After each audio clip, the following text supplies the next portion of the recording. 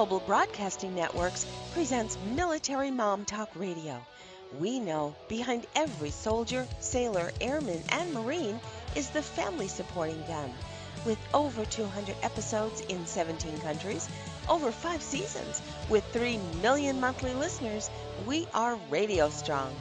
Now here are your hosts, Sandra Beck and Robin Boyd. Hey, this is Sandra Beck, and I'm visiting today with Lisa Rapp McCall, and we are talking about violence and how it is connected and it is contagious. And Lisa, I'm so glad you're here today because, you know, just the definition of violence is something that's puzzling to me as I raise 2 boys. Because what was violence between me and my sister, or even considered violence by my parents, like, you know, the hair pulling, the pinching, and things like that.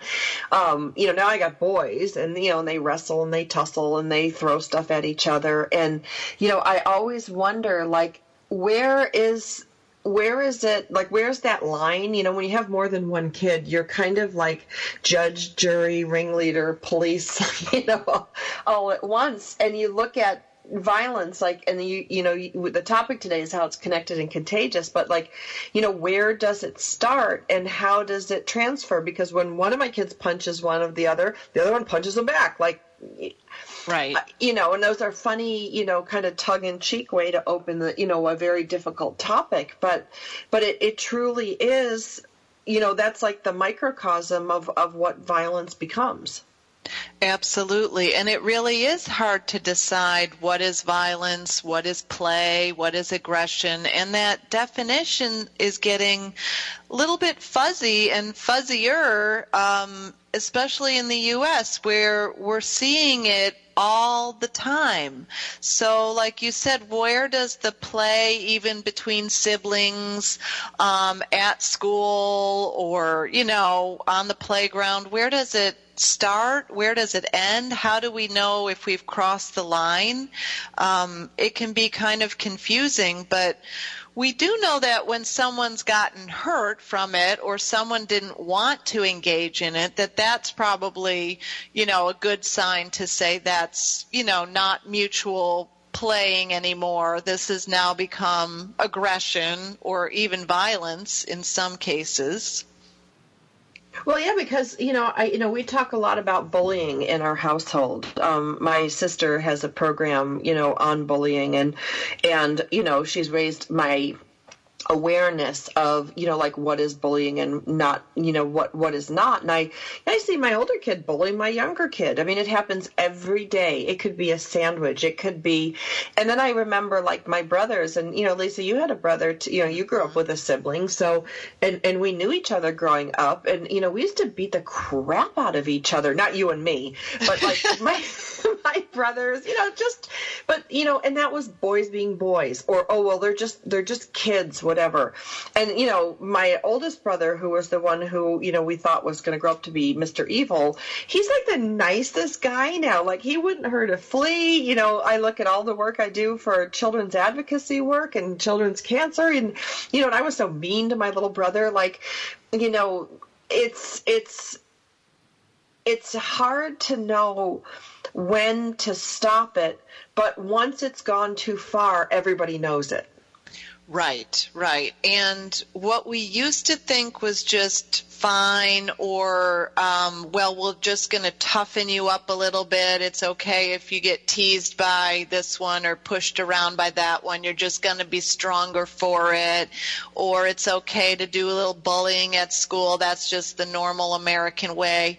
What we kind of have found now with research studies is that's not really the case, that there are effects from the, you know, too much aggression and violence, that bullying is quite serious, actually, and, you know, punching and kicking and pushing and shoving, it can be a problem later on, especially if it's gone on a lot or repetitively. So what we used to think was just like a character building thing, now researchers have found that that's not really the case. It's not okay as we thought it was. Well, it's like learning to swim. I grew up on the water. I grew up on Canandaigua Lake. That's where I would disappear every summer, and be gone for 3 months. And I remember, people throwing their kids in the water to learn to swim. And, I have my water safety instructor. I was a lifeguard in my late teens and early 20s. And, in teaching people to swim, even just as a young woman for 5 or 6 years, I could always spot the kids whose mom or dad had that belief system. Yeah, you just throw them in and they'll somehow magically learn how to swim, with their 15-pound head that's going to drop them to the bottom of the pool like a, like a sinker, like a lead sinker. And, what I found from that experience is, wow, that does work for a couple kids. Let's be fair. It does work for a couple kids. The rest are traumatized and fearful of falling off a boat, fearful of the water, frightened of the water. So, it's kind of like that analogy. If you want your kid to be desensitized to be getting hit, and so go ahead and hit him as a kid, and then don't be surprised, if he hits you someday or hits, it's whatever our normal is. And it's not normal to be hurt every day. It's not normal. And I don't know about you, but, I just remember this kid, and I won't name him, but I'll tell you on the break because Lisa and I went to school together from a very young age up into high school. But he picked on me something awful, and I still hate him today. I see him on Facebook, and he's like, "Hey, you want to be my friend?" And I'm like, "No, I want you to I never want to see you again." And I'm a grown woman, who's got a successful career, and I still look back to him when he told me I was in 7th grade, he went right up to my face and, after repeated bullying, and told me I was the most awful human being ever. And you still remember that, so that's how powerful. Yeah. I mean, because every once in a while I'll be in a contentious situation in my office or in my business, or, I'm on the radio, so I do say things sometimes that offend people, or people have a difference of opinion. And when they really get in my face, I go back to that 7th, 8th grade moment of just walking to Mrs. Gilmore's history class and having this kid get right in my face and tell me off. That didn't build any character. Right. And I'm sure I'm not the only one. Right. We've all been touched by it. And what we're realizing now is that violence is not just, in earlier times when it was just isolated things, but we're kind of seeing it every day. Can you really think of a day when you didn't hear about violence, something on the news, or see it in a television show or a movie, or even on Facebook or the internet, or didn't hear about it in the language that we speak? You can't even pump gas today, Lisa, without having violent news, where you're pumping gas. Right. You can't really get away from it. It's just in every area that you go, and we hear the news reports and we hear about violence happening in just every conceivable place, from schools, workplaces, communities, homes, churches, concerts, clubs, malls, roads. It's hard to think of a place where violence hasn't shown up at some time. And then it's also online, and then, of course, the real world. So it's really hard to get away from it. It almost feels like a norm nowadays. Well, it is a norm because, and again, we get down to economics, and I went to journalism school, and I worked as a newspaper reporter, and nobody wanted my fuzzy cat stories. They wanted the pig that grew with 3 heads, and then, oddities in the news. They wanted the violent cheerleader that was strangled and raped and thrown under the bleachers in Kalamazoo. I mean, those were the stories that attention-grabbing headlines. I mean, let's be fair to society. If it wasn't desired, wanted, or productive, media companies wouldn't post it. So there's something Right. in the human condition, like, I don't know if we're like bloodthirsty or, and I'm not excusing it by any means, but I'm just saying our media is not just the big evil media machine. I mean, there's a lot of it that is, but it's also a reflection of the consumption of the public. Absolutely. If we weren't reading it, if we didn't go to those movies, they wouldn't make those movies. So we're going to those movies, and we kind of glamorize it. We hate it and we love it. We're really confused about it, I think. But yeah, we're really drawn to it, and it's hard to get away from. And I saw one stat which was really shocking, that the average child will watch 200,000 acts of violence and 16,000 murders on TV by the time they're 18. I couldn't believe it, but when I thought about it, I thought, well, that makes a lot of sense. Even when you try to keep your kids from watching things that are too violent, it's almost impossible, first of all. But second of all, it just sort of seems to be everywhere. Well, it does, and especially when they're little, it's funny. Like, I had the Girl Scouts over, Lisa, one time, and they all disappeared from my kitchen. They were all about, like, I don't know, like 8 and 10 years old, somewhere around there. And I hear them giggling in my office in the back, and it is my 4-year-old that's got this video on YouTube of, like, Bob the Builder and Dora in this big fight, and then, like, Dora shoots an arrow through Bob the Builder's head, and then Bob chops Dora's head off, and it rolls down and it falls in the creek, and everybody laughs. Oh my gosh. Like, and I'm like, wow. They're like, we'll never have this meeting at your house again, Miss Beth. But the kids were howling. Like, right. All we ever saw when we were growing up was like Phenomena, beep, beep, beep, beep, the little things on Sesame Street. Like, right. But now you look at, it's pervasive. So I'm visiting today with Lisa Rapp McCall. We're talking about violence being connected and contagious. When we come back from the break, we're going to explore more of these things so that we can start making corrections in our own homes, start formulating solutions for our schools and our families. We'll be back after the break.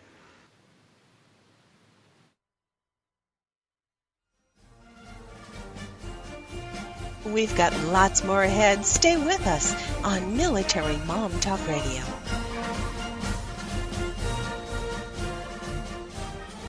Information about book publishing is power. The power to change your authoring life and the power to change the lives of your readers. So join us for Your Guide to Book Publishing. Everything you want to know but didn't know what to ask. With your host, Dr. Judith Briles. Thursdays at 6 p.m. Eastern, 3 Pacific. You'll hear about statistics, scenarios, and strategies on what to do now. As the book shepherd, Dr. Judith Briles is in. And each week, she will include publishing professionals that will reveal tips and secrets to the author's journey. If there is a book in you want to listen, learn, and yes, call in with your questions each week. For more on Judith and what she can do for you, check out her website, thebookshepherd.com. It's Your Guide to Book Publishing. Everything you want to know but didn't know what to ask. Brought to you by Author You and The Book Shepherd with your host, Dr. Judith Briles. Thursday evenings at 6 p.m. Eastern, 3 p.m. Pacific. It's words you never heard. If you're like me, sometimes you have trouble choosing between being a couch potato or going out. Hey, it's a big decision for us Scobberlatchers. A Scobberlatcher or a ragabash is another word for a lazy person. Well, a couple from California seems to have solved the problem by inventing a motorized sofa. You may think they're just spinning their wheels, but people have spotted the couple cruising down the street on their drivable Davenport in West Los Angeles and Santa Monica. No word yet on the couple's identity, but a man claiming to be a relative said it's all well within the norm for his fun-loving cousin. I don't know if this Chesterfield on wheels is street legal, but either way, I think the police would have to put up quite a chase before they could couch him. It's words you never heard. I'm Carolyn Davidson, and you can have fun challenging your words you never heard vocabulary with my free app, Too Funny for Words.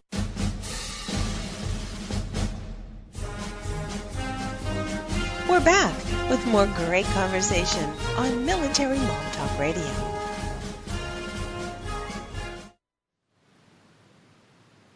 This This is Sandra Beck, and I'm visiting today with Lisa Rapp McCall. Lisa, you're a professor at what university? St. Leo University.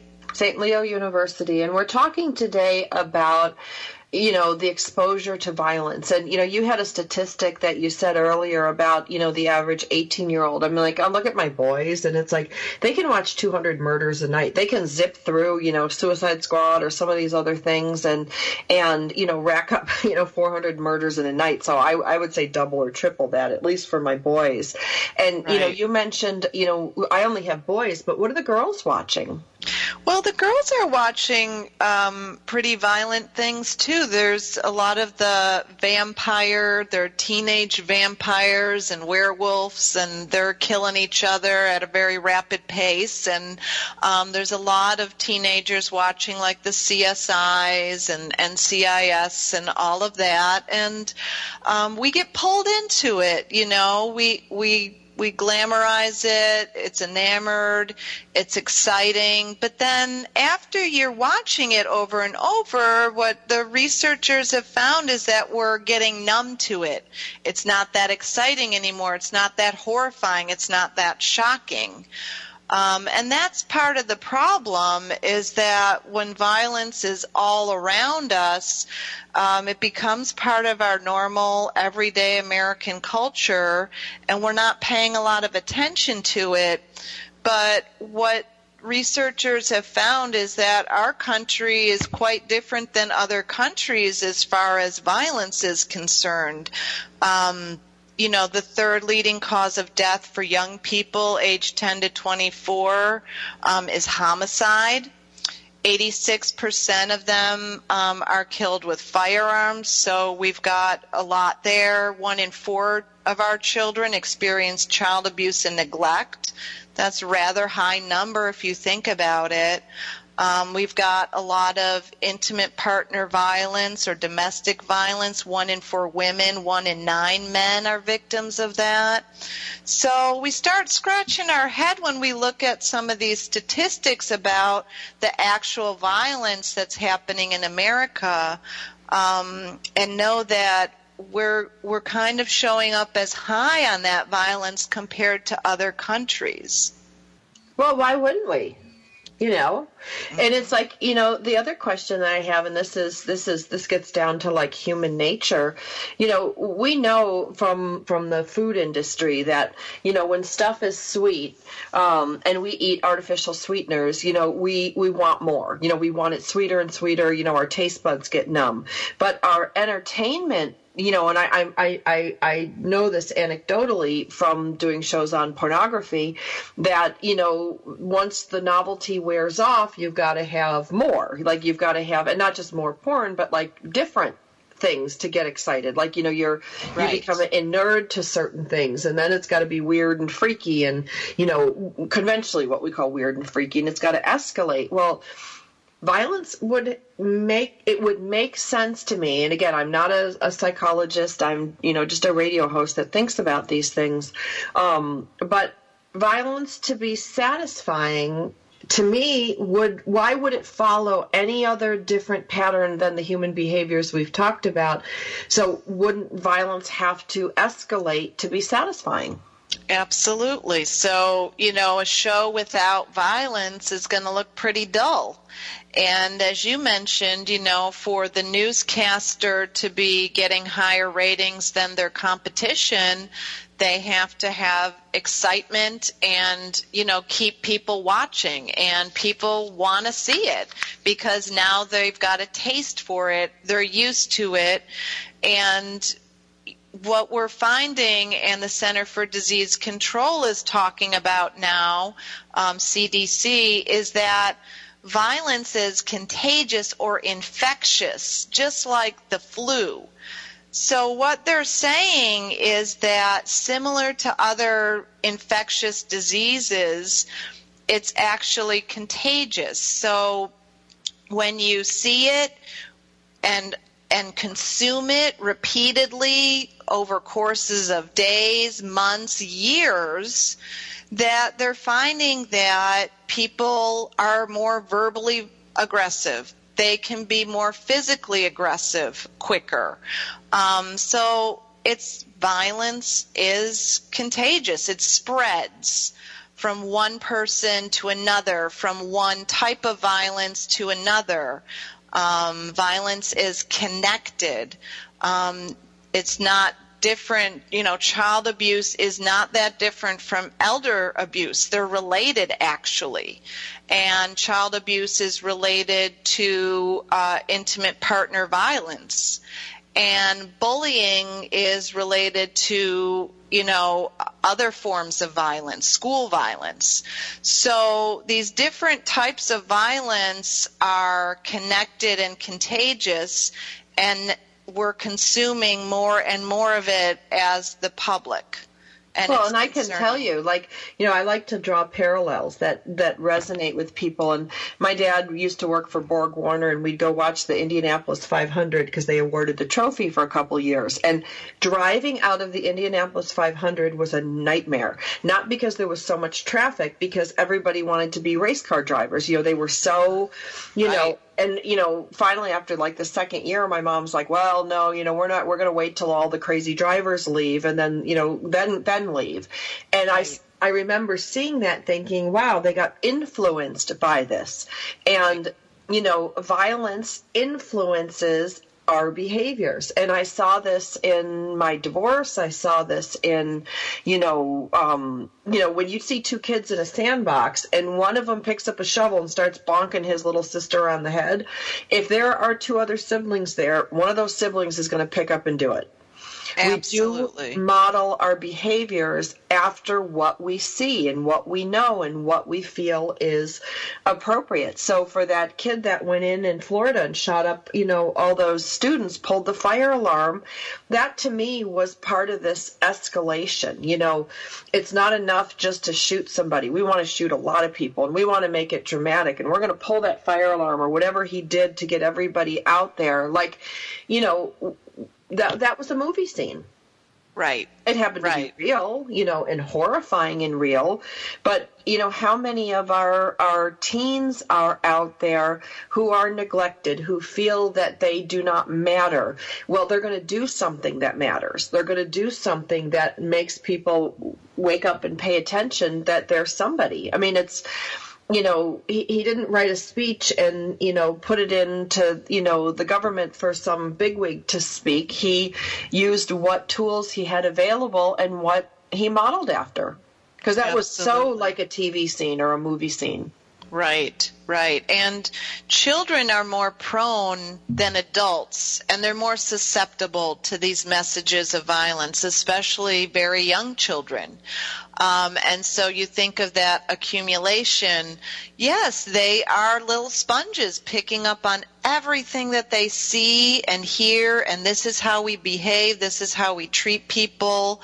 And so along with that normalizing of violence, they're also not learning empathy towards human beings and attachment and care and kindness. They're learning the opposite, and it's like they're getting, as you said, sugar snacks like all day long. They're never going to eat a vegetable, right, if they just have the sugar snacks. So it's harder to teach them empathy, kindness, caring, all those positive qualities for other human beings when they're constantly being fed this information about violence and hurting people. Well, to bring up that Florida shooter again, I couldn't help. I read this article about how the parents were like, the depressed teen's gun collection didn't raise red flags for the family of the Florida shooter. You and I grew up in a fairly rural community. I had cows on my street and corn on my street. I can't remember what street you grew up on, but we grew up where it was pretty rural.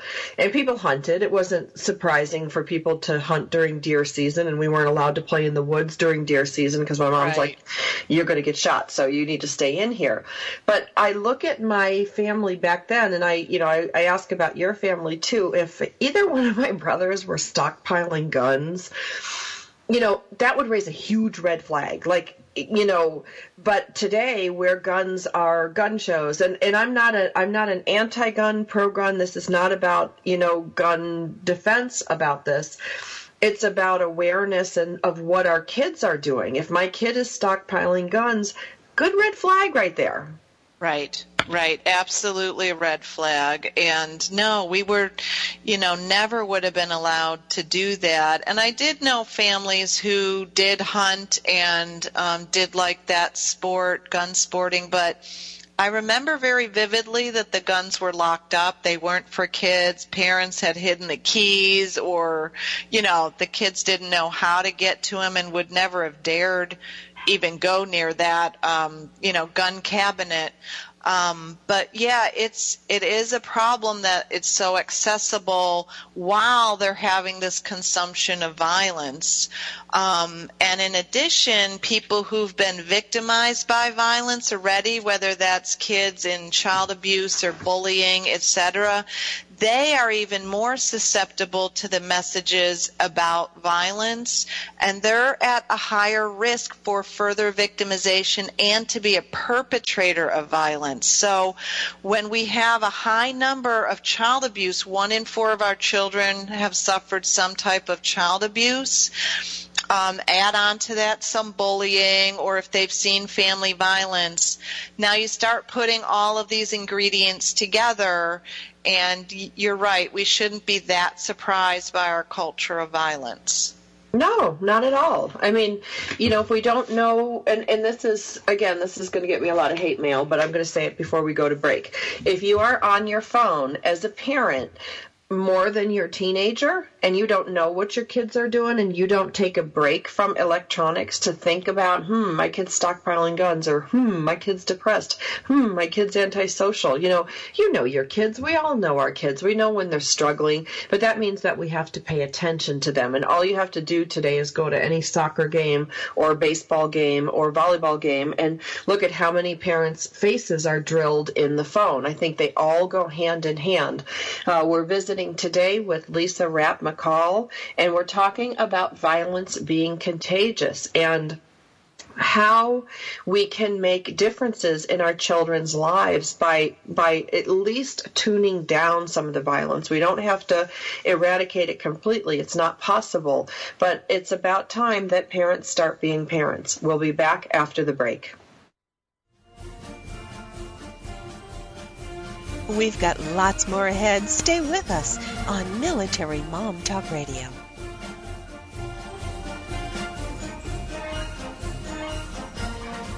Secret Cuisines and Sacred Rituals is a quest, a place, and a feast. Join host Vilasi Venkatachalam every week to explore myths, mystique, old medicine, and brilliant modern solutions through a dazzling kaleidoscope of cuisines, cultures, and cures. This is the place where tribes gather, strangers and familiars, to be memory keepers and makers of our evolving, enduring, evergreen, spoken legacy of wisdom and ingenuity. In Vilasi's words, when we do old things in new ways and new things in old ways, we paint with an inspired palette, weave our own healing traditions, and become our own guru. Vilasi is a troubadour of secret cuisines and sacred rituals. She collects stories of wisdom, ingenuity, and grit. She believes wellness and transformation happen when you stand at the threshold of delight and discovery. She displays her hidden penchant for drama when she leads the Safari at the Supper Club. Her favorite pastime is to extol the marvels of cuisines, cultures, and cures. To her audience in workplaces, seminars, and salons, her mantra is, be your own guru. She is a biochemist, botanist, and alchemist who likes to churn delightful, useful things from a brew of art and science, ancient and evolving, old medicine, and new cures. Join Vilasi every Friday at 11 a.m. Eastern Standard Time, only here on the Woohoo Radio Network. Have you heard? The pages of American Patchwork and Quilting magazine come to life on our new weekly online radio show, American Patchwork and Quilting. Join Pat Sloan, our blogging and quilt designer host, as she talks about the latest trends, ideas, and inspirations. Her guests include quilt pattern designers, authors, quilt shop owners, and our editors, all quilters, just like you. Call in with your questions. Get quilting tips from industry experts.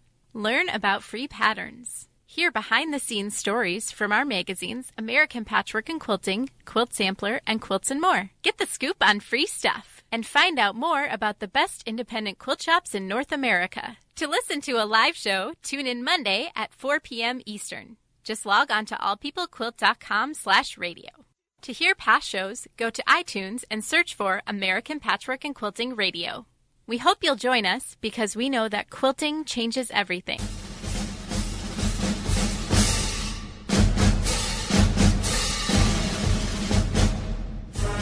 We're back with more great conversation on Military Mom Talk Radio.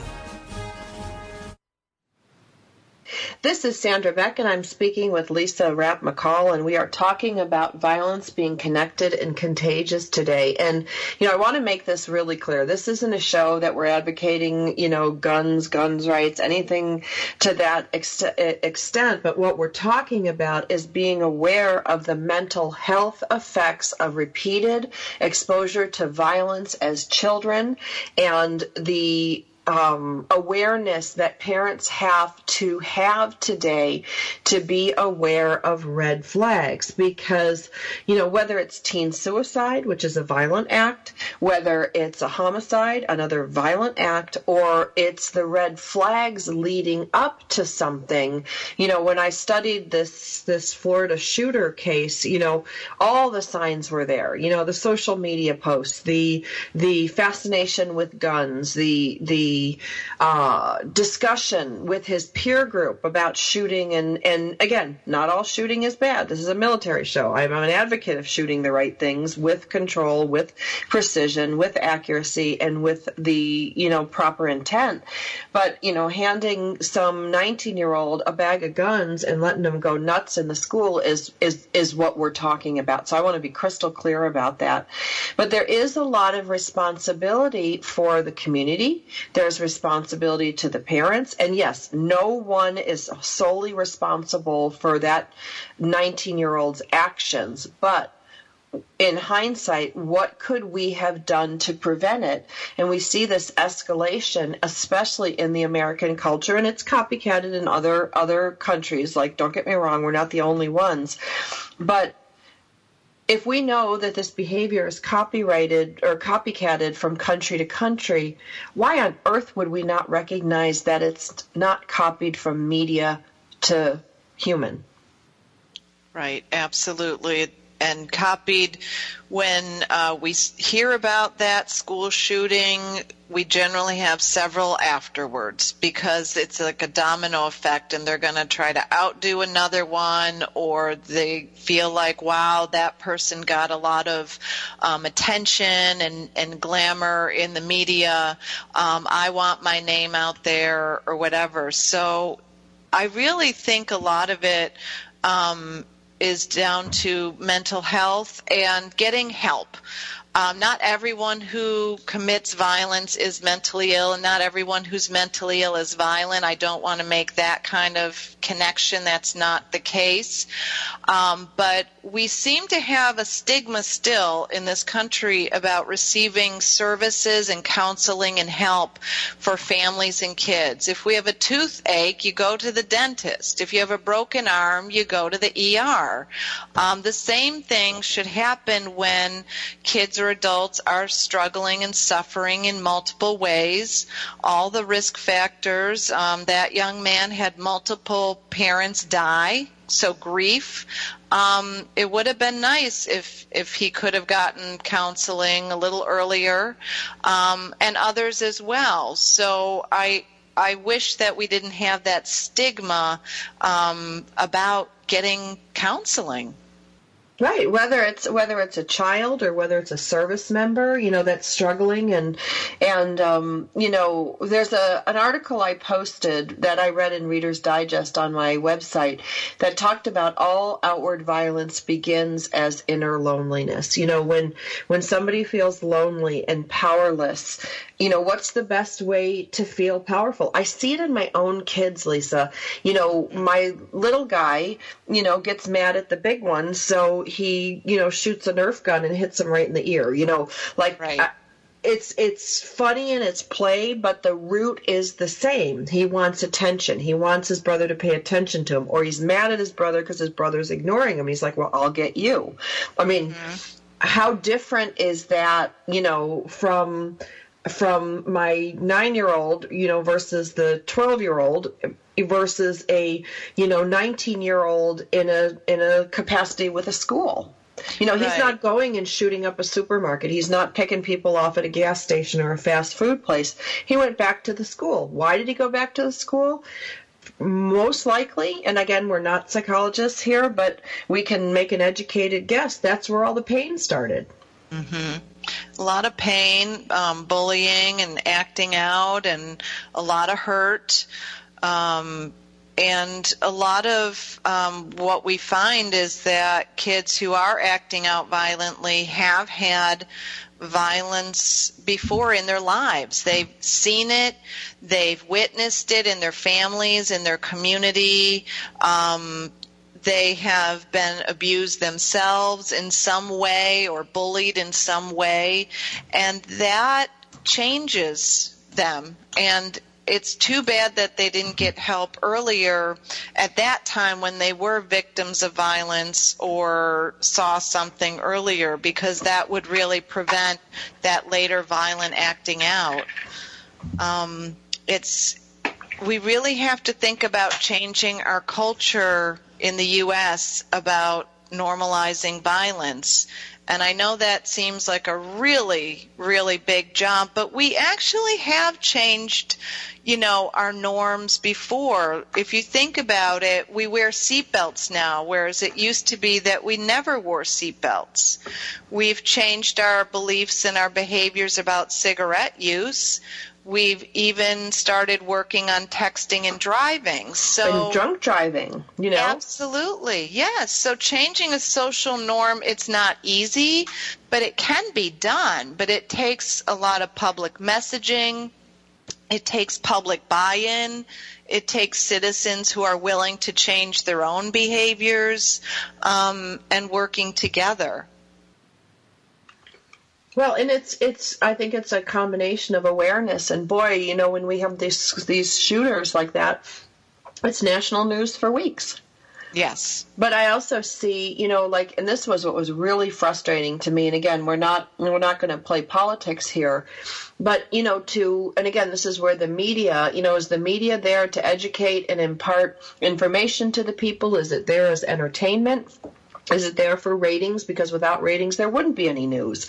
There would be no advertisers. So it's kind of that vicious cycle. But, when they portray or use likenesses of people ranting at the president, ranting at gun control, the idiot on the street just ranting away, we've lost this great opportunity to make a change, because, quite frankly, this image, and these statements do shape public view. They do, because I don't know how many people actually sit down and really think about this stuff. They watch some lady yelling at Trump or yelling at the government, and I'm not saying pro or negative Trump here. I'm just saying she made it about Trump, and people will make it about gun control, and people will make it about this. But we're really not getting to the core of the problem. Is we're really not attending to our youth anymore. And I guess that goes back to my rant about, go to any kid's, game today, any organized game, and look at how many parents are on their phones. They're texting, they're watching, they're doing whatever they're doing on their phone, but they're not paying attention to their kids. And this kid, unfortunately, lost his mother to pneumonia, and his father died years ago. So really, what does he have to live for? No brothers or sisters.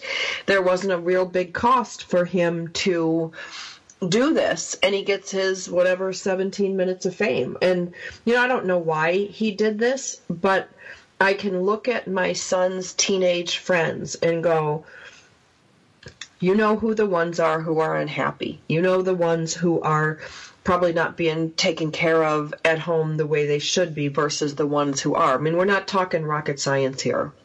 Right. And when you're right, when people are ranting and all that and the media is showing that, it's just taking us off course. We need to be looking at ourselves and what can we all do now to help reduce this culture of violence and change our norms, because now is the perfect time to do this. We have had this going on for a while. It's upsetting, it's disturbing, it's scary. What are some of the things that we can do? And you brought up one, Sandra, is, really focusing in on the parenting and paying attention to your kids, especially teenagers as well. Going in their rooms, checking it out. You have every right to do that. Monitoring where they are, who they're hanging out with, what they're doing, how they're doing in school. It's exhausting. I have a kid too, and it is exhausting to be doing that. It's like a part-time job at least.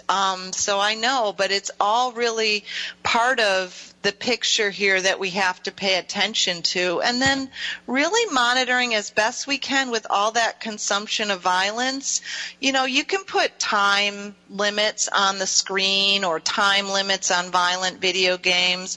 Like you said, Sandra, it doesn't have to be that you're taking every game away from them or they're never allowed to watch, a movie again. We wouldn't be advocating for that. But we can limit it a little bit, limit screen time, limit the type of things they're watching, and reduce that consumption a little bit. Well, and that's, the limiting is really important because, like my older kid loves GTA 5, whatever, Grand Theft Auto 5. He loves that thing. He plays with his friends. They all play together, and they're all straight-A students, and they get a lot out of it, to be fair. They play together as teams. There's cooperation. There's all these things. However, when my older one has gamed way too long because I fell asleep and he stayed up till 2 o'clock in the morning, right, the first thing he'll do is shove his brother in the pool. He'll whip something and knock over his cereal bowl. Like that violence begets violence, and nobody's saying he can't play his game, but there are huge, huge limits on those type of games because any parent knows they have a knock-on effect. Like, when your kid's gaming for 3 hours, he's shooting up people and beating up people, then put him in front of his little brother. Like, right. Good luck with that. Like, right. Again, we're not talking rocket science here.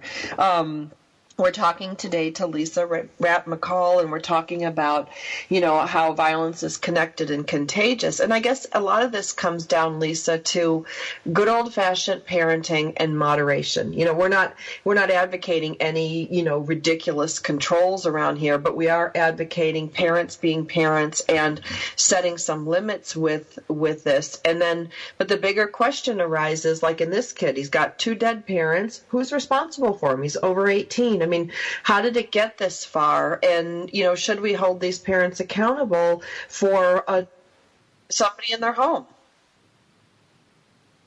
MomTalkRadio.com or find us on Twitter and Facebook.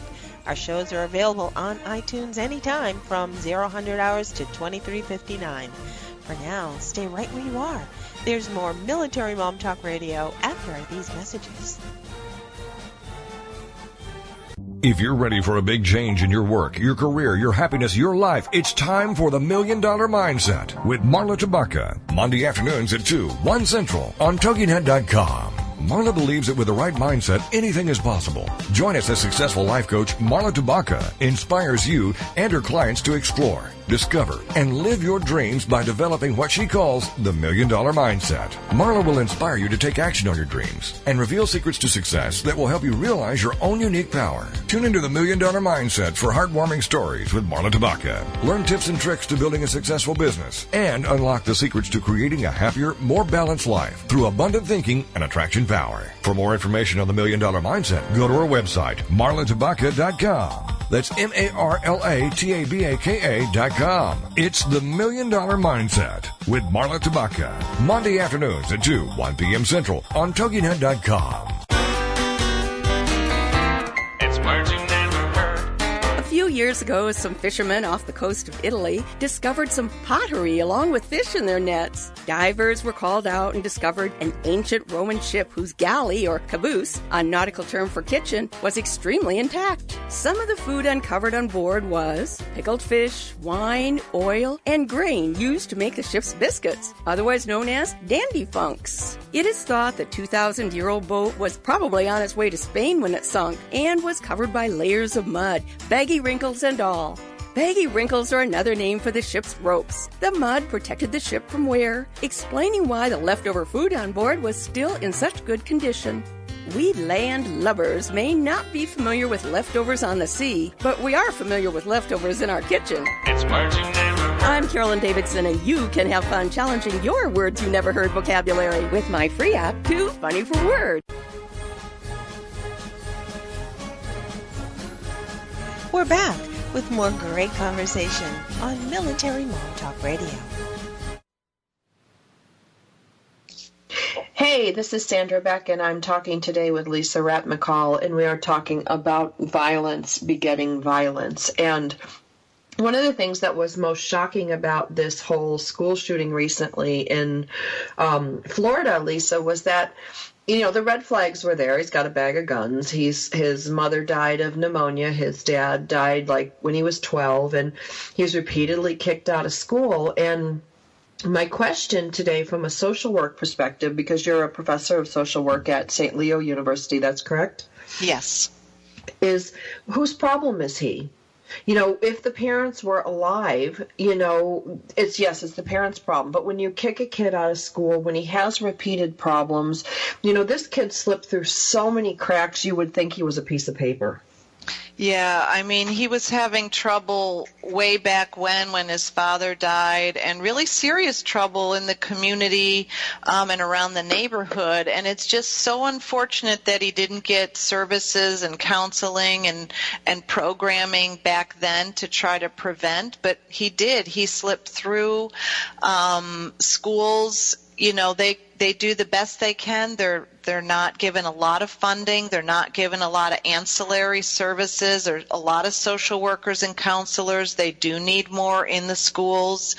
And they don't have a lot of choices. When someone's acting out and is dangerous, you know, they're going to expel or suspend kids. But that means that those kids are running around the street now instead of at least in school.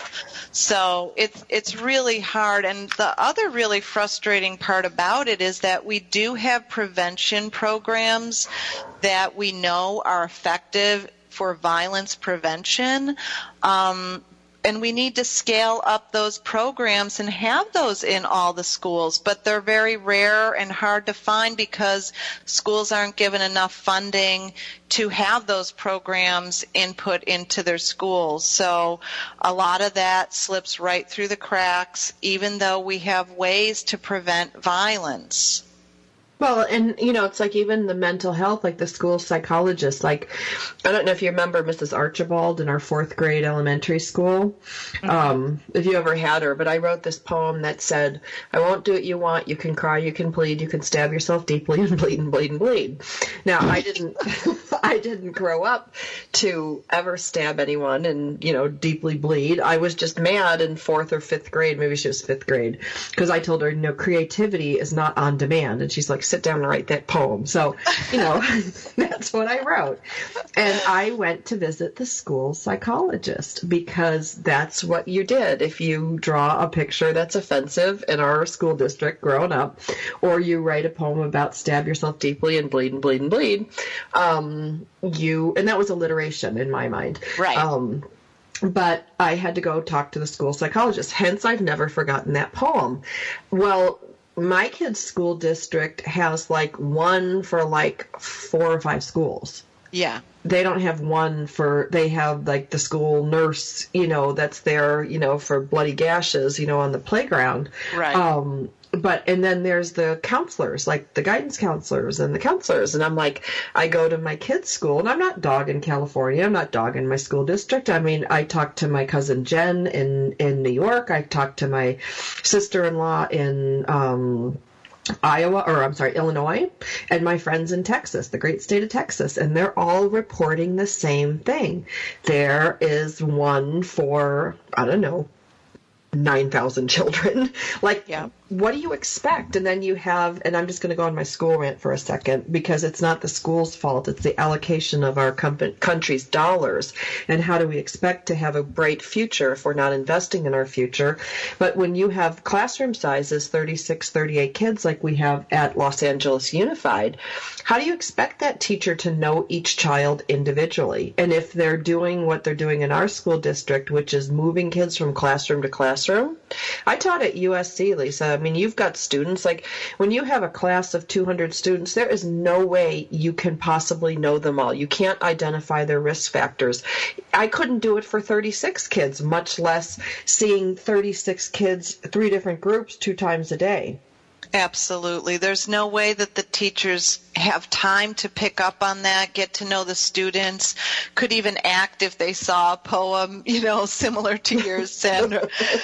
They just don't have time, and they're trying to teach, and that's what teachers are great at doing. They're great at teaching, but we need all those support services, especially in the K through 12. This is where these fundamental problems often show up. And when they show up early, we have a chance to change them. When we see something when someone's 36, it's a lot harder. It would be a lot easier if we saw something as a red flag in a youth, and we have a chance, and we have programming and counseling and psychologists as well. If we could have that would make so many differences for these kids, and to have some kind of prevention of violence. Well, and how about having, and this is where, I'm going to just knock on the parents a little bit, is creating a culture of kindness. I spoke a lot about this in my latest community, and, there's people that are going to look at me and go, like, what does she know? Like, what does she think? But all of this comes down to hurt. They're hurt, they're lonely, and they're going to find a way to be recognized. That's it. Right. Real simple. Like we don't have to get into gun control laws and, mental health issues and all these things. That the fact of the matter is, if you're, and this is what I said, Lisa, to this group I was speaking to, you're hungover. Your kid comes over and he pokes you in the ear and you're laying there with a raging headache. What are you going to do? Like, you're not going to hit your kid, but you're going to kick the sheets. You're going to respond violently, right? Right. If a dog has been hit by a car and you don't wear gloves, like kitchen gloves to help stabilize him and move him, he's going to bite you. Right. He doesn't want to bite you, but he's in pain. And, a lot about my shows are about bringing it down to the most basic human emotion. So you have a child who's hurting, who has regular access to firearms, who's been filled with maybe video games and violent television as a way to feel out of pain, important, and maybe even heroic in his own mind. Why are we surprised? Right, absolutely. And we need a concerted effort to start, a public service announcement like you're talking about, caring, kindness, whatever the slogan is. But we need to have those public service announcements and messaging just like we used to do about drugs and smoking and wearing your seatbelt and drinking and driving, etc. And then parents to talk openly about violence and aggression with kids. Make comments when you see it on television, about why that's not okay, really. What could someone do instead? Just like you would talk about how they should handle if they're, someone tries to sell them drugs or give them a drink at a party when they're underage. So helping kids learn about appropriate ways to handle anger, and giving them alternatives would go a long way as well. And the other thing, Lisa, that I think is really important is to teach kids that the pile-on isn't fun. I watch, especially in middle school, there's certain kids that are targets that are picked on. Right. And they're going to pile on them, like a pile on, like, right. like, you jump on them. But there's also the verbal pile on. Like, one of my younger kids, my Zach was telling me about this thing. And I said, well, what did you do? And he goes, well, I just stood there. Mm-hmm. And I said, well, do you think you could have said, hey, guys, let's do something else? Like, nobody's asking him to stand in and be a hero. Right. Right. But, he said, I didn't know what to do, Mom. And then it happens like 2 years later. And then he says, wow, Mom, he said, I told them, you know what? I don't want to be part of this. I'm just going to go. This isn't cool. And he walked away, and like 4 kids walked away. Well, that's a start. Yes. Don't be a bystander, be an upstander and distract. Do anything to try to get that to stop. But you're right. They need tactics. They don't know because what they've seen and heard is all the negative stuff, from all these years of that kind of feeding frenzy of violence. So they really don't know. So we have to give them some of the tactics and techniques to be able to do that. And then I think they're willing to try it, Well, of course they are. It's like I took advanced life saving. That was part of, I don't know if it was part of our high school or my parents made me take it, but we took that advanced life saving, Red Cross, whatever. Well, there was an accident, like 20 years ago in front of my house, and, where I was living with roommates, and I ran out and I knew exactly what to do. And they were like, ooh, like, how did you know that? It's like, you know what? I took a class. It wasn't like it was some savant that it came down and the angels played the harps and I knew what to do. It's like there's a simple class of basic life saving. Here's how you stabilize. Here's how you do less harm, when you're trying to help someone. It wasn't, again, we go back to rocket science. Education is key. And if kids have tools, like when you say these things like be an upstander, not a bystander. Well, that sounds really great, but what does that look like for the kid? What it looks like is saying, hey, guys, this isn't cool. I'm walking away. Or, come on, let's go. This isn't fun anymore. Or, hey, you know what? There's a pickup game going over there. Let's go play basketball. Like, all of those ways are not ways that my kid's going to get beat up trying to defend somebody else. Now, my 6'3", 14-year-old, he just steps in and tells them to knock it off. He's done that like 2 or 3 times. Well, people will listen to him. But my cup of coffee, my other kid, he'll blow away in the wind. You could spit at him and knock him over.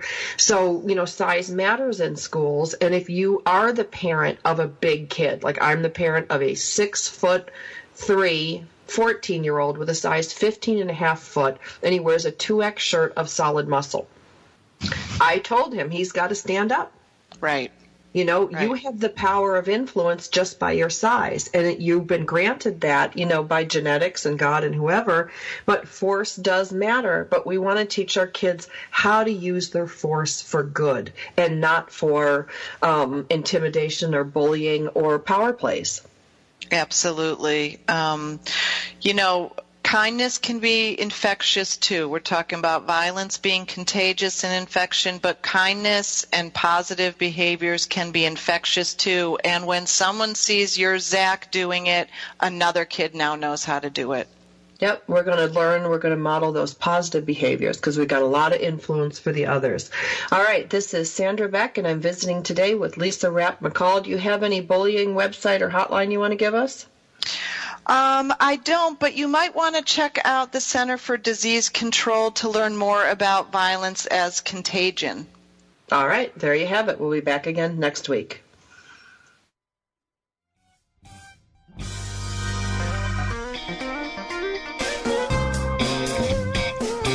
Thanks for tuning in to Military Mom Talk Radio. Want more information? Check us out at militarymomtalkradio.com or find us on iTunes for more than 200 free episodes. Drop us an email or find us on Facebook. We are looking forward to another great discussion. We hope you'll join us on Military Mom